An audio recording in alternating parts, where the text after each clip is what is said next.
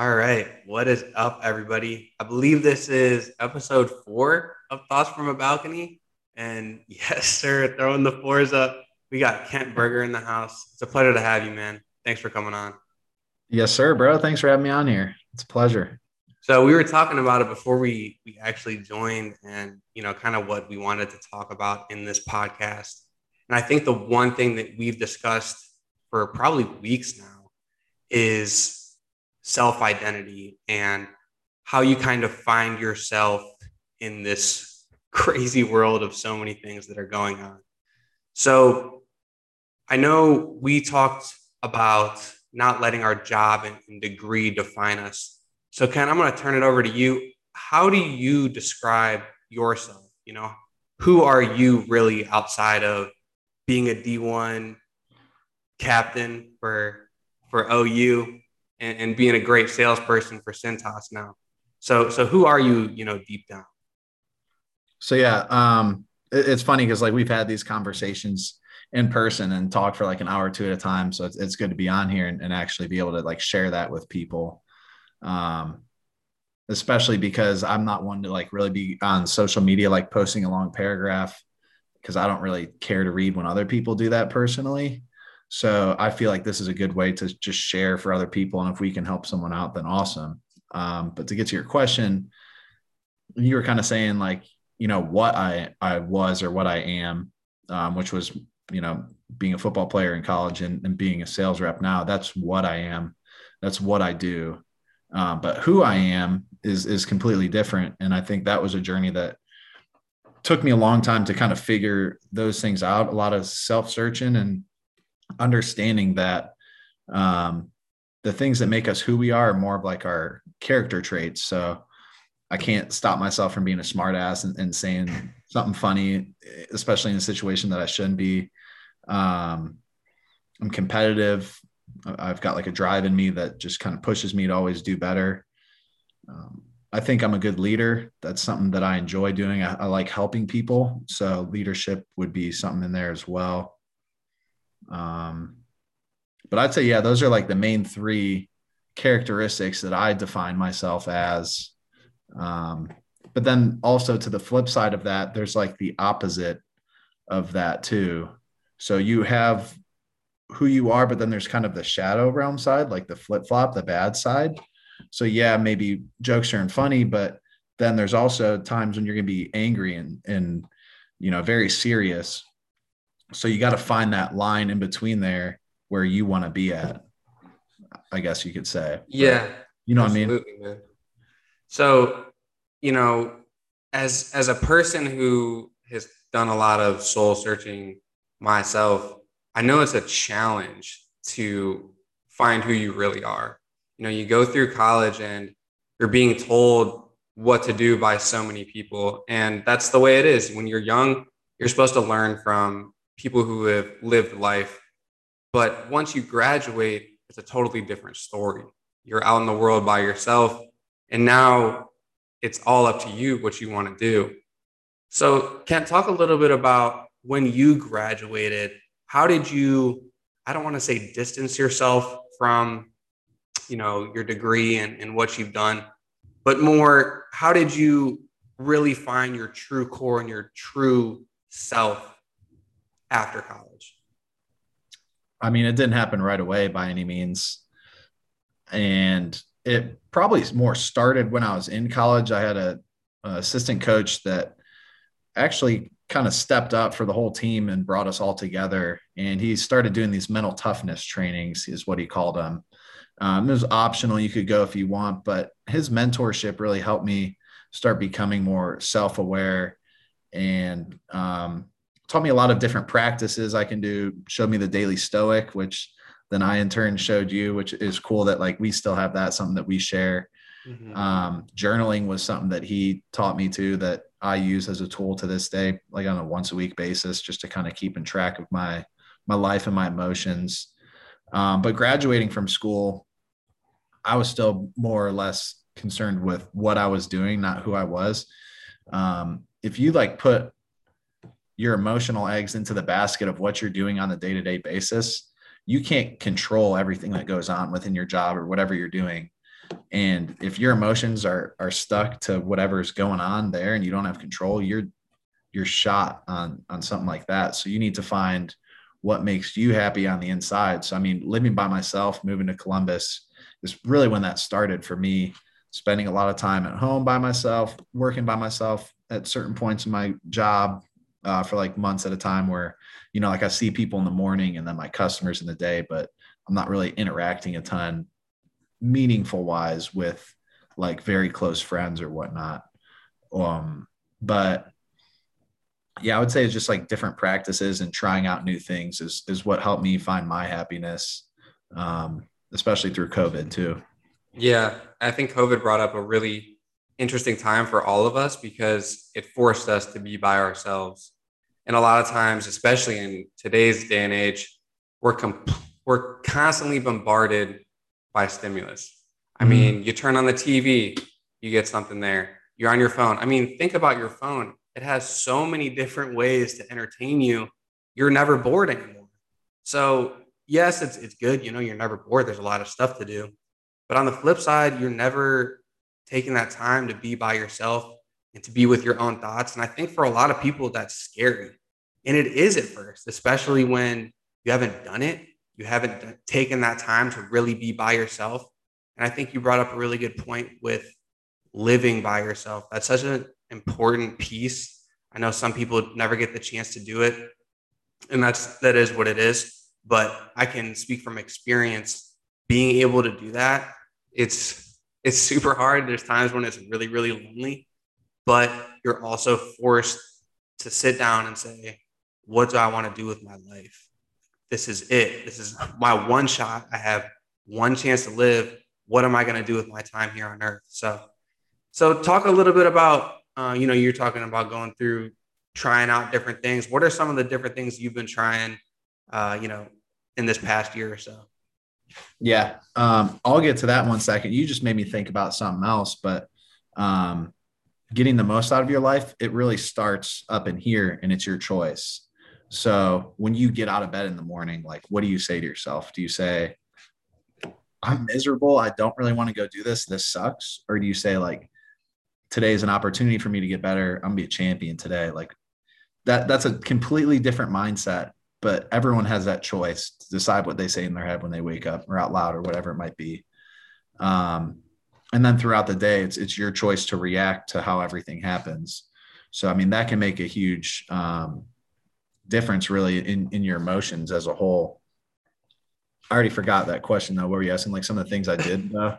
Yeah, we could talk about that later though, man. Yeah. I really want to keep going on this. I really want to keep going on this having a Yeah. choice thing because it's tough. It's a hard mindset to adopt when you've been complaining your whole life and you look at everything as an obstacle and you think everything is against you, and it really isn't.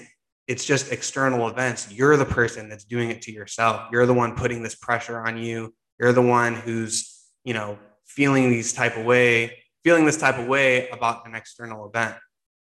And, like you said, changing that perspective has a world of difference. How do you wake up in the morning? It's so important. How do you speak to yourself? Speaking in a way that, you have to live. What's the word I'm looking for? You have to have a good relationship with yourself. You can't look in the Yeah. mirror and hate the person you see. And for a lot of people, especially with social media and even myself, sometimes I get into this too. You're caught comparing to other people, and it's so damaging to your mental well-being. When in reality, if you just look inward, realize all the good things that you have, all the amazing traits and qualities that you possess, you're unstoppable. Don't look at other people's success or look at other people and say, I want to be like them. No, I want to be the best version of myself. And you have the choice to do that. And yeah, man, it's a powerful thing. It's a really powerful thing to change your perspective. 100%. And I'm copying. I'm gonna take some notes today too because I'm all over the place too. But Yeah, it's like I um, said, sometimes. So yeah, just let everyone know we have to take notes during this podcast because we speak about a lot of different stuff, and sometimes you get on a tangent it's nice to write things down and go back to a certain point. For sure. For sure. So one thing I was going to say about is self-talk. Like that's something I really had no awareness of, of my own self-talk or even the concept of it existing until I had that graduate assistant, Alex Burkett, teach me that. And so one thing he taught us was like classic conditioning. Like you literally have a rubber band on your wrist. And I started using it in the weight room was the first place. And I'd be like, squats are my least favorite thing to do. And I'd be like, shit, I got to squat. So I'd flick my wrist with the thing every time I talk negatively to myself. So shit, I got to squat, flick the wrist. I don't know if I can do this, whatever it might be. So that helped me gain awareness of negative self-talk and then just start getting rid of it then from there. But yeah, in terms of like comparing yourself to another person's life, another thing he taught me too, that was really big for me was life is a game, but it's not me versus you. It's me versus me and you versus you. And like, how are you going to run up that clock? I mean, until that scoreboard takes 0, and it's not going to hit 0 until you stop breathing. So run up that clock while you can, because you don't know when it's going to hit 0. Like, it's just kind of like a hazy figure on the board and you don't know like where it's really at. Like the 8s look like 3s and vice versa or whatever. So yeah, it's tough. I mean, you brought up such a good point about death. It's a morbid thought, but at the same time, it can be such a relief. It's an awareness of death that this all comes to an end. It almost makes life sweeter. You know, if this thing went on forever, it wouldn't mean as much to everybody. When you have a set amount of time and you never know when you're going to go, you could wake up tomorrow, get into traffic and die. And it sounds Final Destination. awful. Yeah, it's like Final Destination. That stuff's crazy. You get on a roller coaster, next thing, you're not coming down from that roller coaster. You get a pipe through the ear. Just insane stuff. Like it can happen. And I don't mean to bring it up like, oh man, death, it's going to happen. That's so terrible. No, I don't know when I'm going to die. So I better live it up today. There is no tomorrow promised. It's right now. It's the present. And Kent, I remember when COVID first hit, it was probably maybe a month or 2 in actually. And I was feeling sorry for myself. I'm not going to lie. I had a hard time adjusting to working from home. And it was hard for me to realize all the good things that were going on in my life. And I vividly remember this moment because we talked about it. I think you came over, hung out, and you gave me this tactic to stop whatever I'm doing, stop all my thoughts, and just say out loud what I'm looking at. And one day in the car, it just kind of clicked for me. I was driving down, I don't even know, Menor Ave or something, feeling sorry for myself. I'm super stressed out because of work. And I just stop, I take a breath, and I just start saying what I see. I go, wow, look at that sky. Look how blue that sky is. Look how amazing the clouds look right now. The sun's shining through them. Look how beautiful those trees are. And it literally within 10 seconds, I felt so much better. It was like a rush of just happiness and almost like a weight off my back when I did that. And I thank you so much for that because I do it all the time. I don't care what's going on. Being able to just stop whatever you're doing and focus on the present is such a powerful tool, and it helps your mental well-being like you would not believe. When I first heard it, I just was thinking to myself, yeah, okay, whatever. Once you do it, it's unbelievable. It's a pretty silly concept. The name of the book that it was from is called Be Here Now by Ram Dass. And it was pretty cool because that was the first book that I read about Buddhism, and a lot of eye-opening things like that for me. But one, like what he said to do in it is like, say like, I'm walking down the street, like exactly what you're doing too. Like I'm driving my car, and it forces you to be in that present moment. Because when we're not in the present moment, we're not really getting out of life what you should be, which is only worrying about the here and in the now. Because when you worry about the past, you're going to be depressed or disappointed in yourself because you're probably going to be thinking about the bad moments more often than not. Or you're thinking about the good moments in the past that aren't saying to yourself, why is this not happening anymore? Yeah. And then the flip side is being future oriented, and you've got anxiety because you're like, what if this happens in the meeting, or what if they say this? Like I called you the other night, and I'm worried about all this stuff like years down the road, but it's like I can't do anything about that right now.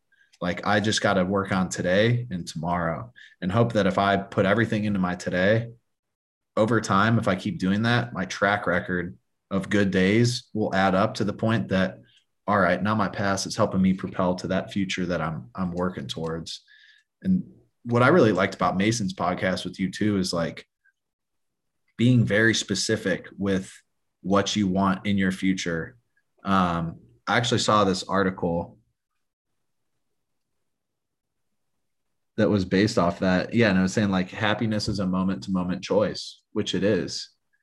And it was about this lady that, single mom, and she's got a couple kids in the house, and she's like, dang, I can't catch my break. And one day she's like praying, and she's like, God, like, please help me through this. And she looked up and saw a pile of laundry in the corner and said, wow, I'm really thankful that we have clothes and that we have laundry to do, because some people don't have clothes. And she looked at the plates on the table with food scraps. She's like, well, I'm thankful we had a meal tonight.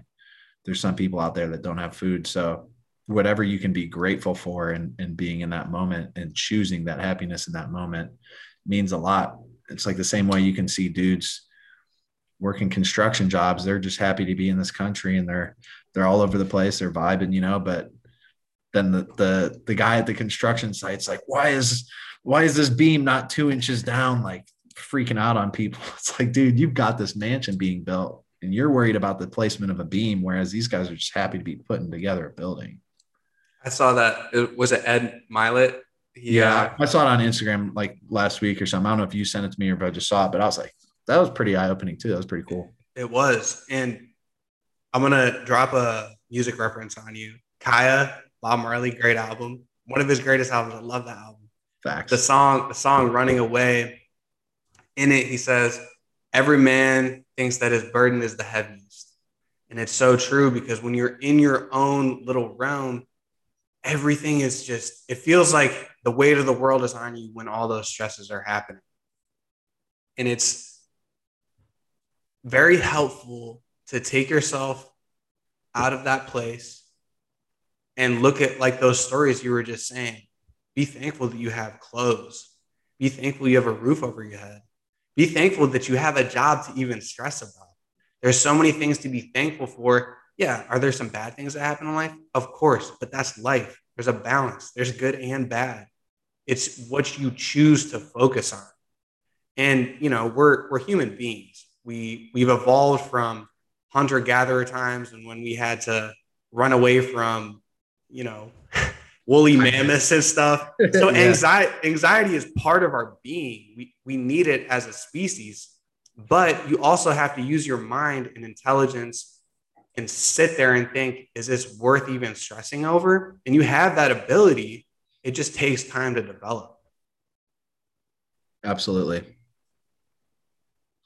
And then in terms of like things that people stress over too, it gets kind of funny. And like we were talking about worldview too, and just your experiences on the day-to-day basis are different than mine, right? So like your worldview is going to be different than mine. And one thing I noticed through COVID and really the past probably like 5 years now, at least, just how caught up people, more in our generation, not even just all the boomers, but like how much people get caught up in the news and let that stuff that's like outside their control really bug them. And one thing I've noticed just by going into random businesses on the day-to-day basis, it's like that's not the real world, the real United States. Like certain parts of it obviously are true, and there's things that we need fixed within our country. I'm not getting into any of that, but like, for example, I go into this one restaurant, dude's an immigrant. We get on to talking, ends up being a customer. I still go in there on like the week to week basis, but like dude's been in our country for 26 years and I've been here for 20, 25. So like, who am I to tell him, that he's not a resident of this country or something, you know what I mean? And then, um, like what was cool about our conversations is that he moved to New York originally, lived there for like 10, 15 years. And he said every, boroughs kind of got like Little Italy, it's all the Italian people, Chinatown, the Irish area, Puerto Rican area, you name it. Everyone's pretty much separated by their ethnicity. But first time you ever noticed in the US where you've got like neighbors of two different ethnicities grown out together was Ohio. And that's why he likes Ohio, because it's like a place where it doesn't matter if, they're both poor. It doesn't matter what skin color or country flag that they represent. They're going to hang out together and it doesn't bother them. And I think that's cool for someone that didn't grow up here, that came here for the American dream and literally accomplished the American dream, has a good running business, and he can acknowledge that. And we sit here and we're worried about all this stuff that's happening behind closed doors. It's like, just worry about your interactions with someone else on the day to day. Like if you see someone being wronged in public because of their gender or ethnicity or whatever, stand up for them and be like, nah, that shit doesn't fly here. Even if it's not something serious like that, you're just walking past someone. Hey, how's it going? Tell them a stupid joke or something. You're standing next to someone at the airport. Like those are some of my favorite conversations. You just talk to a random person, just BS, and you can learn a lot about them and their view. You don't have to agree with it, but you can still have a conversation with a stranger. Those are like the best ways to really understand what our world is like, is by interacting with people you've never met before. Oh man, that's heavy to unpack, man. That's super true. I always say this is one of my favorite things in life is interacting with other people. That's why I started this podcast. It's why I'm so excited to continue on with it and see how many people I can get on here that I make a real connection with. And with you, like I've known you for 10 years now, but we're still learning this weird thing that's going on with life, and we're helping each other out along the process. And yeah, man, it's connecting with another human being is second to none. And I love that story about, I love that one, man. It's cool too, because he gave you some food and really made you feel at home. He brought you in like one of your own. And I think you look at the news today, it looks like we're so divided as a country, but we're more united than we've ever been. And I know it sounds crazy to me, or crazy to anyone listening, but I promise in any type of football locker room and like us, there's so many different groups of people. They're all coming from a wide variety of backgrounds and states and economic classes. But when you get into the locker room, we're all just teammates. I don't care about your skin color, where you come from, the weight on the scale. I don't care about any of that. I care about that you're my brother. You're another human being that's working towards the same goal. And I think if people had that mindset in the world today and realized that, hey, we're all working towards the same goal. We're all just trying to live our lives to the fullest, be as happy as we can be. I think, it would open a lot of people's eyes up and be more understanding and empathetic towards our fellow human beings. And I think it's happening a lot more than people are saying, but you can always get better. Always. Yeah. Yeah, no, absolutely. 100%. Oh man. Circle of control though. This is oh my God. This is basically what you've taught me on, man. Like I look at you as a mentor and with the Daily Stoic and everything. And the number one takeaway is controlling what you can control. I'm sure all the people besides you are probably annoyed that I say that so much, but it's once you wrap your head around that idea, it makes life so much easier. You start to block out the things that you start to kind of analyze every little thing that you have going on in your life too. You look at it and say, okay, can I even do anything about this? Like I just got a crack in my windshield. Can I even do anything about this? I mean, yeah, I can fix it later. Okay, then I'm going to fix it later. Why do I need to stress about it? Little stuff like it's every little thing. And like those little things make people so stressed out and angry as they go throughout their day. But if you just stop, analyze the situation for what it is instead of how it made you feel, there's no stress to even be had. Absolutely. And it's funny because the mentee is like surpassed the mentor at this point. Like I may have taught you some of this stuff, but like you keep me on point with all of that and practicing that. So it's been good to have someone else that's got my back on that and kind of just holds me accountable too. And yeah, I do think circle of control is important and like a really cool basic exercise that you can do like on your own too. Is literally just draw a circle. And on the inside, you put in my control, and then on the outside, not in my control.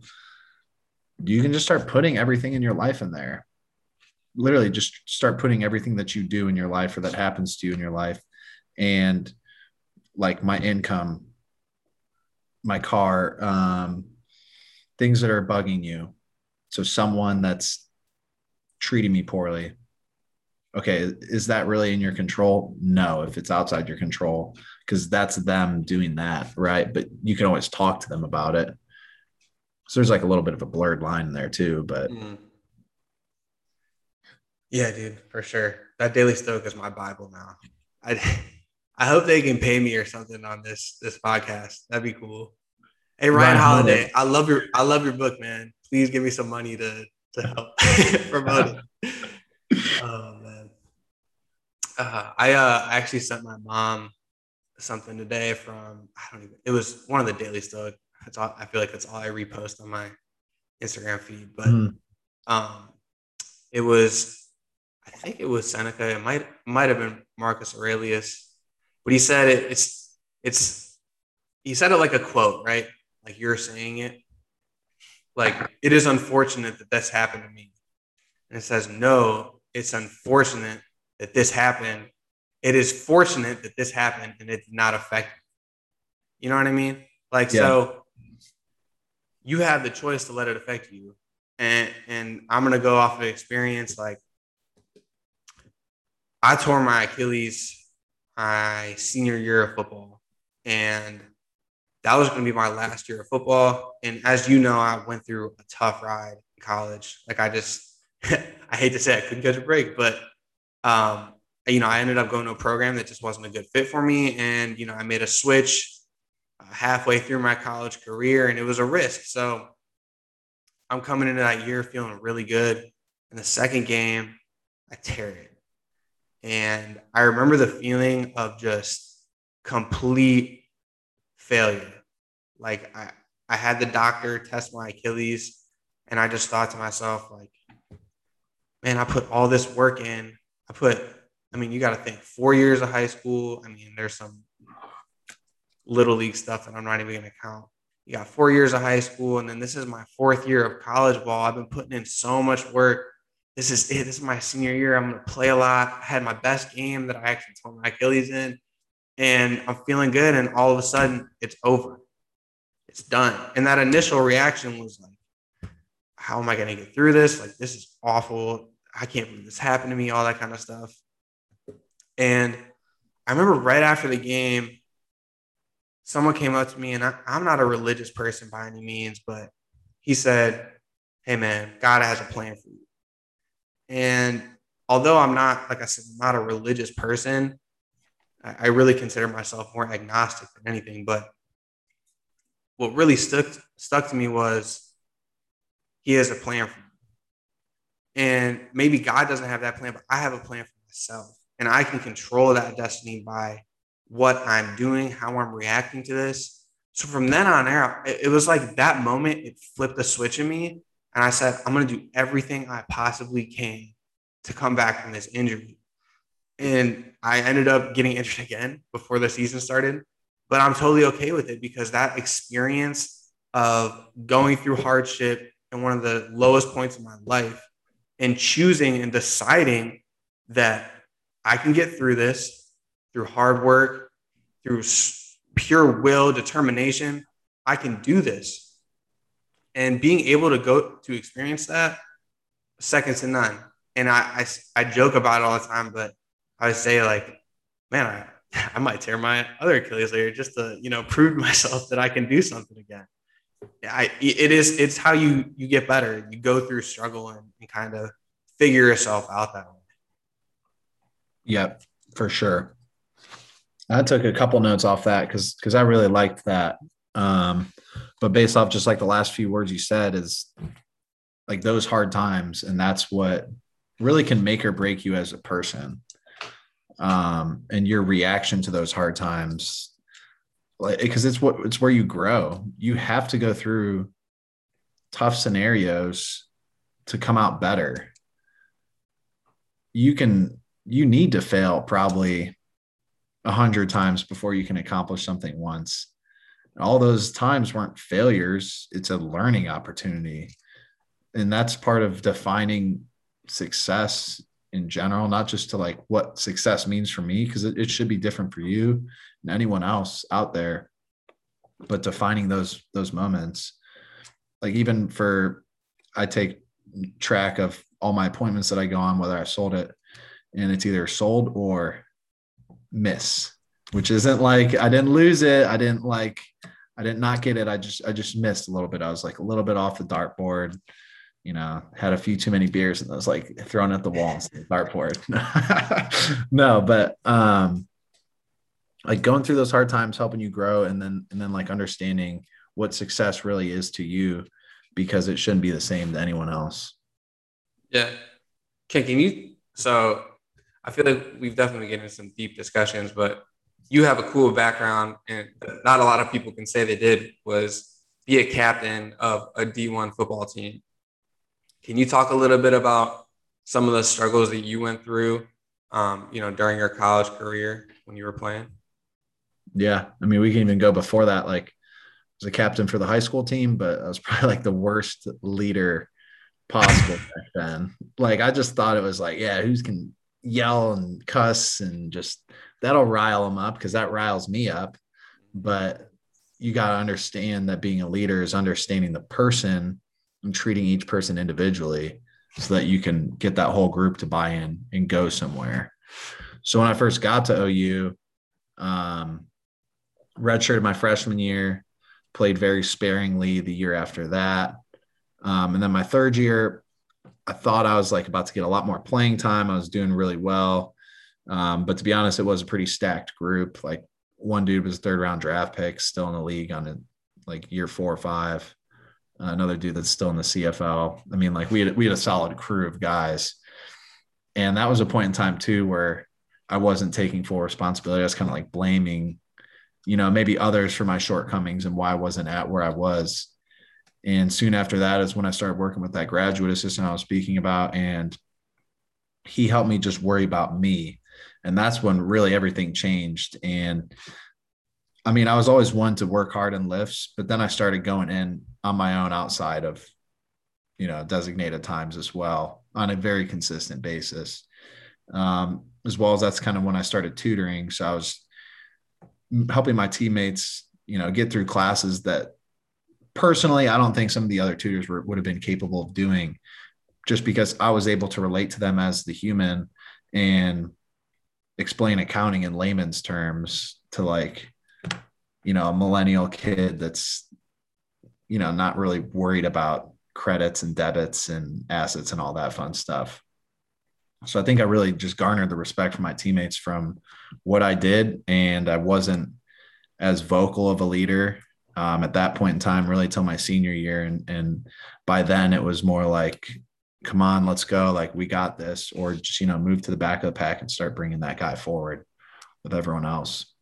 So, I mean, to have been named captain still is probably one of my prouder accomplishments, because I understand when you're at a program that big, there's a lot of different opposing opinions for who should be up there, but it really just came from learning over time and having those learning experiences as a leader and being able to look back and say, that's not what I should have done. So I'm going to change that up and improve and continue to improve this leadership style and morph it into, what's going to be the best for everyone.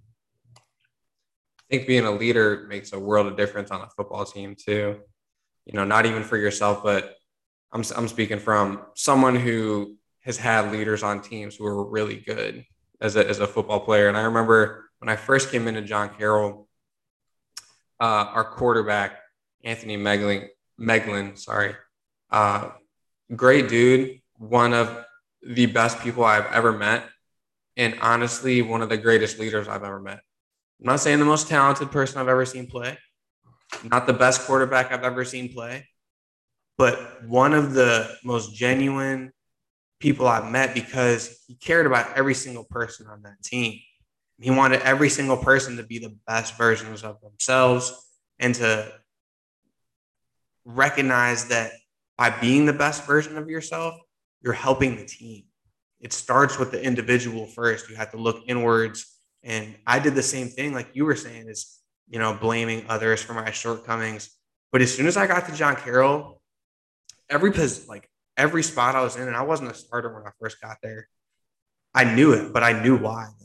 I was so honest with myself, and I realized what I had to get better at, what I wasn't very good at. It just clicked for me because I realized that I'm being selfish. I'm not the best player on this team right now. I'm watching film just like the other guys. I'm not the best player. Do I think I'm good? Of course. That's why I'm playing football. But I'm also honest with myself and realizing my shortcomings, which is hard. It's hard to do because you want to seem like the big dog, especially in football. That's just kind of how it always is. If you want to seem like the big dog, you want to have confidence, which is super important. But to build the most unstoppable confidence, to really harness confidence that can't be adjusted by anything happening outside of you, you have to work tirelessly on yourself, on your shortcomings. And you have to know by the time, and I'm just speaking in football terms here, but you have to know by the time of that game, you are confident enough in your abilities to play extremely well. I had a coach telling me that one time, and it really changed the way I train now too, because I went in, it was after a spring ball, and he's telling me stuff, and he goes, one thing with you is you're not confident on every play. And no one's ever told me that before. It was always a technical thing. It was a physical, Yep. Your hips are too tight on this, or, you need to get lower in your stance, whatever that is. He was the first one to pick my brain apart and say, you're not confident enough when you get on the football field. You're not confident in your abilities. And he took it a step further and said, you need to work at it. There's no, it just happens. Because I think you'll hear a lot of people say, you're not confident enough, build confidence. Like when you're speaking, I don't know if you ever had a, public speaking class where the teachers, be confident when you're up there. What does that mean? I took public speaking online. I guess Zoom confidence now, which is like a thing, video chat confidence, which is a thing for sure. But anyways, I digress. And that you never really hear how you build the confidence. And he was the first one to say is, you need to work at every little thing you do so hard that you're confident. You're confident in your abilities. It's really knowing yourself and understanding what you're good at because of all the work you just did. Yeah. And it can't be like a fake swagger either, where it's like you're lying to yourself. It really just has to come from within, from knowing like I did all those extra reps. And like my best game ever is because I was so confident going in. Like I was already kind of like on a hot streak going into the game. Like I just played well a couple weeks in a row before. And then I just watched film over and over again on these two guys. And I knew what moves were going to work. So I just like had it in my head. And I didn't know if it was going to be a pass or run, but I just did that move as the play started. And it happened to be a pass. I was like, well, I got lucky here. And, I just get the sack on the play. But, dude, it makes a difference. And I wish I had a coach tell me that a long time ago, too, because thinking back on it, I definitely didn't have that confidence to play my first 2.5 years until I like built it through success in a game. Mm-hmm. It's kind of like every level that we played at least for me, I don't know how you were, but every level when you first start out, like in high school, you're a ninth grader, 10th grader, you're so wide-eyed and you're just looking at all these huge dudes saying, oh my God, am I even good enough to do this? You know, I'm this young. These guys are so much bigger than me, blah, blah, blah. I haven't had enough time to develop my skills, whatever it is. You're so not confident in yourself and it affects your play so much. And I think it's not talked about enough. Obviously, you're working on your physical traits and, you know, Yeah. doing the motions, like that's how you build confidence. But I think when you get further in your career, you, like I said, you work all those steps, you build your physical traits, you work on those movements, those hand movements, those, you know, the footwork, all that stuff. And by the time you're hitting that senior year, that peak, you're feeling so good because you know you've been through it before. You've had that experience. And I always like envy the guys who come right in like as freshmen in college and it just clicks for them. Yeah. You know, I wonder if they went through an experience in high school, you know, where they understood how confidence was built. I don't know. I'm just kind of spitballing here, but yeah. Yeah. No, for sure.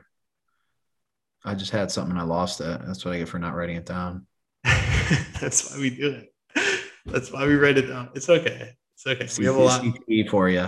Yeah, seriously. CTE is real. It is definitely a real thing. But I feel like you can combat it. Like you do as much as you can. You stay active. Do your brain puzzles with Gam and all that stuff. And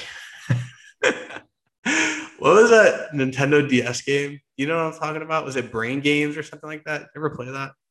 Possibly. I didn't have any like Nintendo devices, like any of the handheld things growing up. Oh, okay.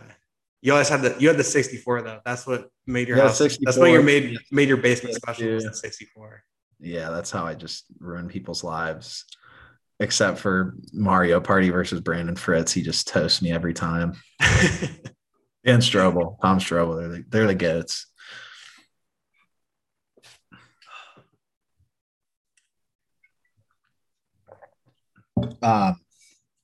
One thing I was going to kind of touch on too that you had said earlier about someone said to you that God has a plan. I mean, regardless of religious background, I think like whatever it is out there, whatever you want to believe in, that thing does have a plan for you. And it's a matter of understanding little by little why each thing happens. You have these good things happen to give you that confidence to keep fighting through.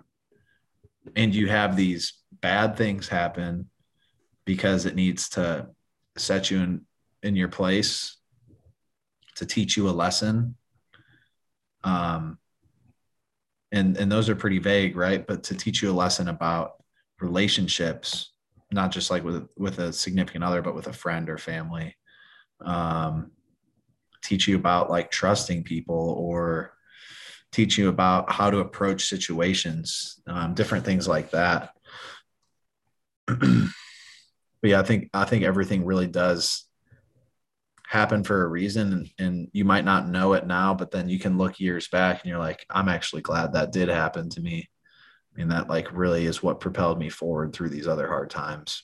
And it gives you ammo to be like, well, if I got through that, I'm gonna get through this. This ain't nothing. Yeah. Oh, absolutely.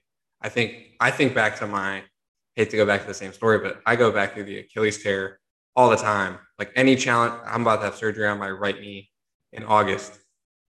I know I'm going to be fine. I've been through it before. I know I can do this. I know what I'm capable of as a human being. You have to go through obstacles to do that. Don't shy away from, something that's uncomfortable. I think one of the greatest pieces of advice I got before I entered into college was be comfortable with the uncomfortable, because that's how you grow. That's how you learn more about yourself. And I'm not sitting here from a soapbox and saying this. I'm going through it myself. I'm speaking from experience and stuff that I'm doing now. I'm trying to, get out of that comfort zone and learn more about myself. It's something you have to do. It's not, if you don't want to do it, then you're not going to grow. You're going to be the same forever. I don't know. I don't want to do that. I don't know about you. No. But yeah, like you're saying, the experience is the best teacher. And I remember what I was going to say before. So you're mentioning kind of like freshman year versus senior year, that those like totally different mindsets. Um, and I mean, regardless of if you didn't play football, if you don't want to compare it to any sport, like you compare it to any type of school, like where you're at, maturity wise as a freshman compared to a senior, those are like two different people every time, even if it's just high school and you didn't go to college. Like your freshman self and your senior self are two different people. You went through 4 years of experience. So you can apply that same ideal to like your job that you're at right now. Are you stressed out because you're not doing as well as you wanted? Okay, well, are you in year one still? Yeah. Do you think maybe by year 4, you're going to be like, oh, now I'm a senior? Like when we graduate college, and I think we kind of got away from this earlier, like, how did I start figuring things out after graduating school? You just have to like figure it out and on the fly. Like there's not really a right answer, but you need to keep trying different things to figure out maybe what that answer is. Yeah. I think we need to define what it is. It's figuring yourself out. It's not, you know, how do I, obviously we want to win at life. So there's different types of terminology that I can use. What I'm trying to say is it's not serious all the time either. It's what makes me happy, what excites me. Find a job that aligns with your interests. At the end of the day, it's also going to be work, and there's going to be parts where you doubt yourself and it's really challenging and you question, why am I even doing this? But if you go back to your core being and say, oh, this is why I'm doing it. I'm being a teacher because I'm raising up the next generation of human beings. That's a pretty powerful reason why. I think when you do that, when you're going up against those challenges and those obstacles, it makes a world of difference. So figuring out your reason why and like we said, figure it out. It's figure yourself out. Figure out why you do the things that you do. And having a why is super important. I'll pull from a book I really like by Viktor Frankl. It's called Man's Search for Meaning. And he was a psychologist prior to the Holocaust, but he was a Jewish man. So like him and his family were taken away from their homes, obviously. And he had his life work with him, but it was ripped away. And through the next years when he was in concentration camps, anytime he could find like a little scrap of paper or something that he could scribble to write on something with, he would write down like some of his work that he had remembered, different things that he had done, and then just kept those little pieces of paper on him. And at one point he had like typhus or something like that. And he lived through it because he was still trying to find paper to write on. And he watched people give up their life and give up their why for why they wanted to get through this. And he's like, I think the only reason that I made it out is because I had a purpose still. So you need to define that purpose, and it's not easy and it will change. I think really it'd be important to start with where you want to be in a year, and then, progressively to 5 and then 10. I mean, I don't really know much past 5. That stresses me out. Would I like in like 25 or 30, a house in Florida or somewhere else with palm trees that has like marble countertops? Yeah, that's not my why on the everyday, but that's like an end game life goal that like, yeah, I want to try to do that. Yeah. So like I've got a greater vision of why I'm going to do things on the day-to-day basis for the next 1 to 5. But then like Mason was saying, like he wants everyone in the world to know the McKenrick name. So he's got his end goal. I'm not that far. I know what I want for my like close to near future. And then way down the road, I've got an idea. Just it's a little bit more, what's the word for it? Just like items, things to have Yeah, material items that. Material items. Yeah, that's what I was looking for. It's a little materialistic, yes, but that's really far down the road for me to think of. So that's something Yeah, I'm definitely on of. that's totally fine though. I mean, it's fun. Like all that stuff is like if you like all that stuff, that's what I think I was saying in the first podcast I did is if you like cars, go buy yourself a nice car. You only have one life to live. Go do it.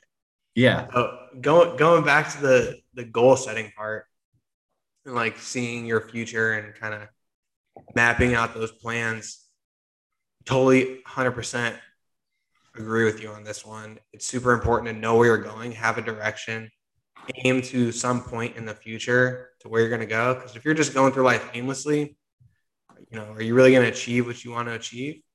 Now, if you don't want to achieve anything, okay, that's cool too. That's what you want to do. But I think almost all of us want to achieve something with our lives and want to make this life that they have, mean something. But I think you brought up another really good point is being flexible with those goals. And like we said earlier in the podcast, being present in the moment is so important. And you have to do that to really appreciate life. And when you do that, your mind is a lot more open to opportunities. I'm right now what I'm doing, like I'll just go off of something that I've experienced lately, actually, this is like probably last week.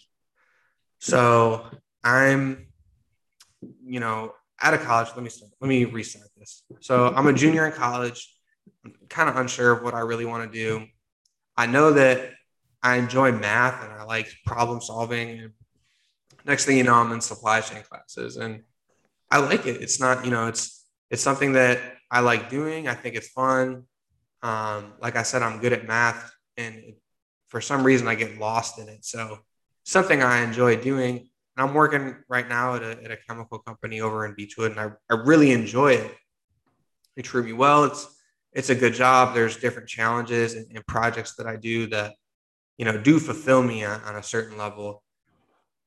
But there's also another side of me that loves fitness and loves that kind of thing. And I also have a core being of I love to help people. That's something that makes me feel super fulfilled and happy when I do. When I help another person, it could be something really small, like they drop something on the floor and I pick it, like up their keys or something and give it to them. That makes me feel really good. I don't need like a thank you from her or anything like that. Just being able to do that act is something that I thrive off of. So I knew that somewhere in the future, my career is going to be centered around that.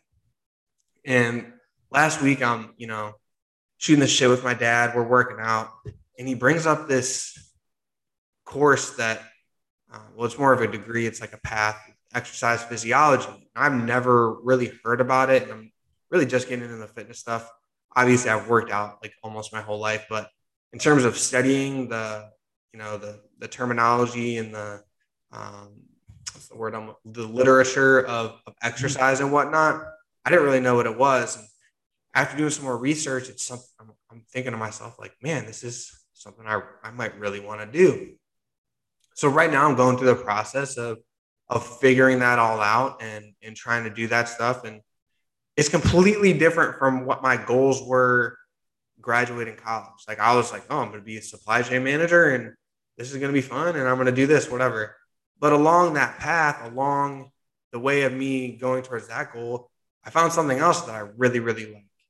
Now I can choose to not pursue it and do whatever.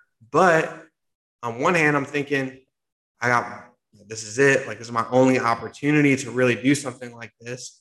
If I pass this by, it's done. I don't know if I'm ever going to get this shot again. Like, am I going to be able to go back to school? I might have a family soon. Am I going to have the time to do all that kind of stuff? So right now, I'm going to do it. And I think that's so important. Opportunities come up along your path that you need to be honest and evaluate. There's a difference between taking a calculated risk and just a blind risk and going into, jumping off a ledge there. Yep. Be smart about it. Understand, who you are as a human being and understand the path that you are going to take and the path that you are giving up. But if it makes sense to you in your mind, you do the thorough deep dive into your own mind and yourself and what makes you happy. you got to take those opportunities. You can't let them pass you by and look back 10, 15, 20 years later and go, man, what if I did that? Maybe I would have been so much happier than I am now. Don't regret. Regret making a decision that you thought was going to be right over, I don't know how to explain it. Maybe can I erase that last sentence I said there? I'm just going to let you talk. I got you. I don't care. I'm with you though, 100%. Like everything you're saying, I'm connecting with, because one small choice can have a lot of impact. A lot of impact. So being aware of your choices is huge. But if we go back to goal setting a little bit, there's another book that I really like that was a recommendation of a friend, Atomic Habits by James Clear. And it's pretty cool. It's a story about this kid that I want to say he was a baseball player in high school, maybe, in batting practice. Some dude like went to like swing the bat backwards, or he got hit in the head with a baseball bat. They thought he was like toast. They thought he'd never be able to think, walk, talk again. Well, dude literally ended up becoming an academic All-American athlete, baseball athlete. I don't know what division it was, but really that makes no difference. The fact that he was able to come back from that, and it was because of his habits in his day-to-day. Your day-to-day habits make a difference. So yeah, you go to work for this many hours, but what do you do with that rest of your time in your day? Like, do you have a consistent schedule? Because like we all have habits, whether they're good or bad. Is your habit to check your phone as soon as you get out of bed in the morning, your Instagram and stuff? Probably not the best habit to have. So like change it, or, make a new habit. So it just kind of goes into habit setting, goal setting. And I don't think he mentioned this in the book, but it's something I figured out just math wise. An hour of your day, if you multiply that out over the course of a year, is 15 days without sleeping. So an hour of your time, even 30 minutes of your time, is a week of your year. So if you spend 30 minutes of your day doing something positive, over time, what's going to be the fruit of that labor over the course of a year? That's a lot. So with his goal setting, he also says to start with like annual goals on January 1st, which is ironic because I set some goals on January of 2020 prior to reading this book. And I looked back at them in the middle of the year and I was like, I'm not that close to accomplishing these. I need to get on it. And I did that. And then I read his book a couple months later. I'm like, oh yeah, I like what this guy's saying. Like I was already doing some of it, but it's worthwhile. And then at the end of your year, you audit yourself and you're like, which goals did I accomplish? Which ones did I not? And it's good to set some big ones. So it pushes you harder. Like, yeah, we could all set easy goals. I could set a goal of 2 books per year. I mean, I could do that in a week if I really wanted to. I make it 12, which a book a month is still like not that much of your time. And, just find different things that you can push yourself towards. I know I'm kind of all over the place right now. No, that's good, man. I think habits are so important. Like setting those goals for yourself and looking in the future. Yeah, of course, like I said, you gotta aim for something. But how do you get to that point? It's your daily habits. It's how you act throughout the day. And also, I think setting realistic goals for yourself is really important. Like you said, you're some people, it is 2 books a year. If you read no books, you haven't read a book in 10 years, maybe it is just, just 1 book, 2 books. Yeah. Be honest with yourself. Like any type of improvement is still improvement. 1 step forward is still moving forward, no matter how big the stride or, all that kind of stuff or what exactly it is. So Ken, I'm going to talk a little bit about some of the habits that I've tried to change. And I even set this stuff, like you talked about setting annual goals. I even wrote this down in my annual goals for myself. But after I'm done, I want you to kind of talk a little bit about yours and some that you'd like to share. So anyways, one that I really want to talk about is my emotional goals. So we always talk about our career, fitness, whatever it is, trying to, boss up, level up, all that kind of stuff. But the emotional factor is really important. And I think it kind of sets you up for success in those other areas of your life too. So some of the stuff that I set is being a better listener. And what's great is actually the podcast has allowed me to do that. It's really allowed me to just focus in on, Kent here and listen to every word that he's saying because, I have to pay attention. I have to make sure that I'm talking to what he's saying. I can't just, go on with my own story here. I have to listen to what he's saying and understand the value that he's bringing to my podcast. So that's one right there. Number two is to be, more loving and empathetic to others. I have a hard time when people try to tell me to do something or, talk down to me like that.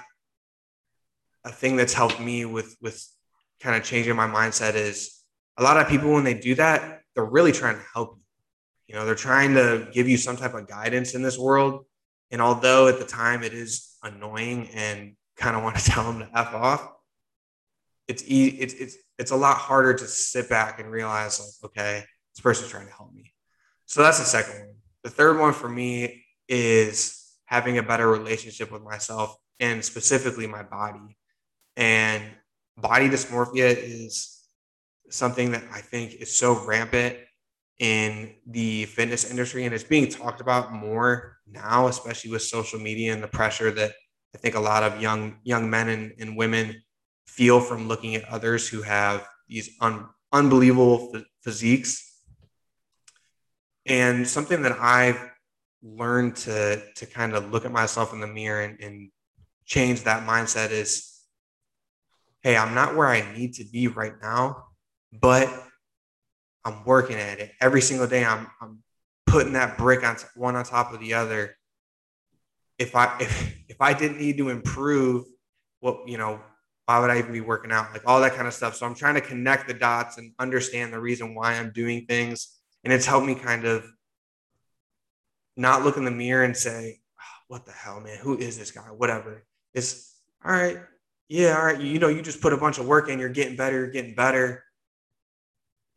Let's do that. Let's have that mindset towards it instead of saying like, oh, you look like shit or whatever. But anyways, Ken, what are some different habits and goals you set for yourself this year? So I'll be honest, I'm not going to share some of my personal goals, whether they're like financial or emotional, just because I don't want it to be like a comparison game for some people. But I do like where you're at with the emotional goals that you shared, because I like those, and those are things that I think I should be a little bit more cognizant of too, which is like being a better listener. But I will talk on like how I set my goals. So I make them, they're called SMART goals. I didn't create this or anything, but it means it's specific, measurable, it's realistic, achievable, realistic. And then I think T is timeline. So like when it needs to be accomplished by. So I think when you're goal setting, you need to be using that, because you could say, well, I want to make $100. Okay. Today, this week, this year, this decade, like, when are you going to do that by? How are you going to do that by? So using that really solidifies your goals and like makes you stick to them. Especially the timeline piece and the very specific piece. Like you can't say, I want to make some money. You need to have the dollar amount and the timeline. I think those are the two biggest parts. And how are you going to measure it by? Is it like total failure if I don't get it? Or is it like, oh, I've made like a 60%, so I got a D on the test for that goal? So that's just kind of an example for that. 100%. I get exactly what you're saying. I'm just going to go back to the pages of notes I have here. So I think we talked about self-awareness and finding your identity and everything. And we also talked a lot about finding a connection with another human being. And I think, especially for myself, like I've struggled with it at times, even though I say it's super important. There's of course times I go into a public gym or something and I make weird eye contact with people and it's awkward, whatever. So asking a salesperson, how, like yourself, how do you get over that anxious feeling of talking to someone new or trying to connect with another human being? Repetition. And that's literally it. Repetition, asking for help, and just like being comfortable being uncomfortable, because I started in sales in November. So first of all, it's flu season after the year of COVID. So don't come into my business unless you have an appointment. It's Thanksgiving, get out of here. Now it's Christmas and New Year's, get out of here. And also still don't come in here unless you have an appointment. Like it took a lot of weeks upon weeks of just like being used to just going in places and BSing and not even really always knowing what I was going to say and just kind of going off the spot. So like over time, that's just gotten easier for me, because like I was always a person that like once I knew you, and like I trusted you and we're cool, like I would be okay to have a conversation about literally anything, just go off the walls and be me. But it was always tough for me meeting new people and starting conversations and like not just like sitting there awkwardly, especially when I first joined the working world. But then over time, you just keep talking to more and more people, and it gets a little bit easier. I also had a lot of help from people. Just, hey, can you ride with me today and just watch me and like maybe tell me what I could do differently. And it's cool actually. I think I've shared this and I'm with you before, and I might even kind of said it earlier, but you're not going to be as good as a rep at your 50th appointment until you've done 1 through 49. So like you have to do all those reps leading up. The same thing for a podcast. Like your 50th podcast is going to look way different than, the first 5 to 10. They're going to keep getting better over time. But until you accomplish those and do those single individual reps for each stage, you're not going to grow and get better. So really, just like anything in life, repetition, find ways to get better at it and attack it. I love that. And I think I'm going to wrap things up on that point because it's so important. We've talked about it earlier in the podcast, is being uncomfortable. I think getting out of your comfort zone, being able to be confident in yourself and your abilities, even if you're a little anxious and you're unsure of what exactly is going to happen, understanding that, you're confident, like I'm Kent Berger, I can do this, saying those type of words to yourself, you're going to be able to accomplish anything you set your mind to. Yep. And really like the whole MO of what we were saying today is like, it's your life. So you can choose what you make out of it and who you are, and take pride in who you are, because that's what matters most, is who you are and what makes you happy. Because when you're worried about other people, it's just going to, create stress and anxiety that's outside your control. Mm-hmm. And make sure you have a good group of people around you too. I'm the reason I am because exactly, I'm the reason I am because of people like you, Kent.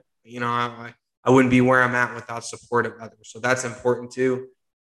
Have a core group that you do care about their opinion, and then all the rest, who cares? Absolutely.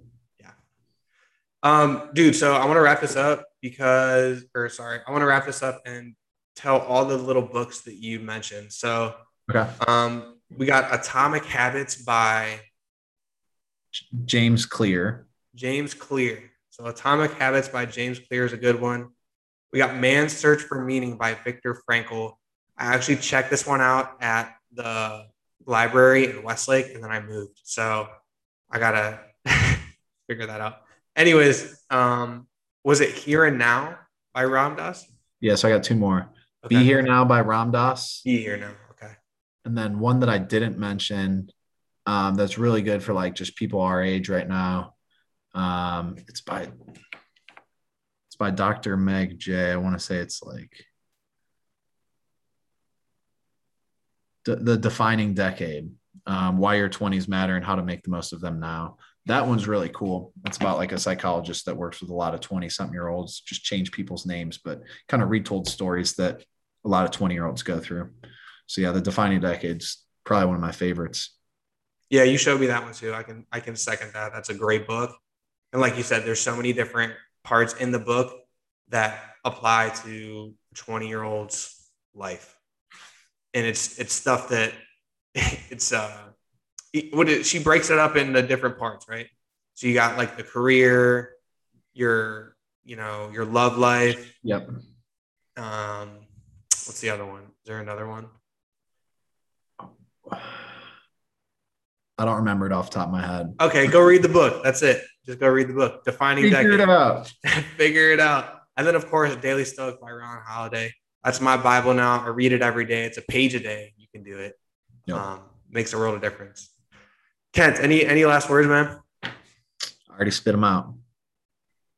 You heard it here. You heard it here first. You already spit them out. Thanks, guys, for listening. See you.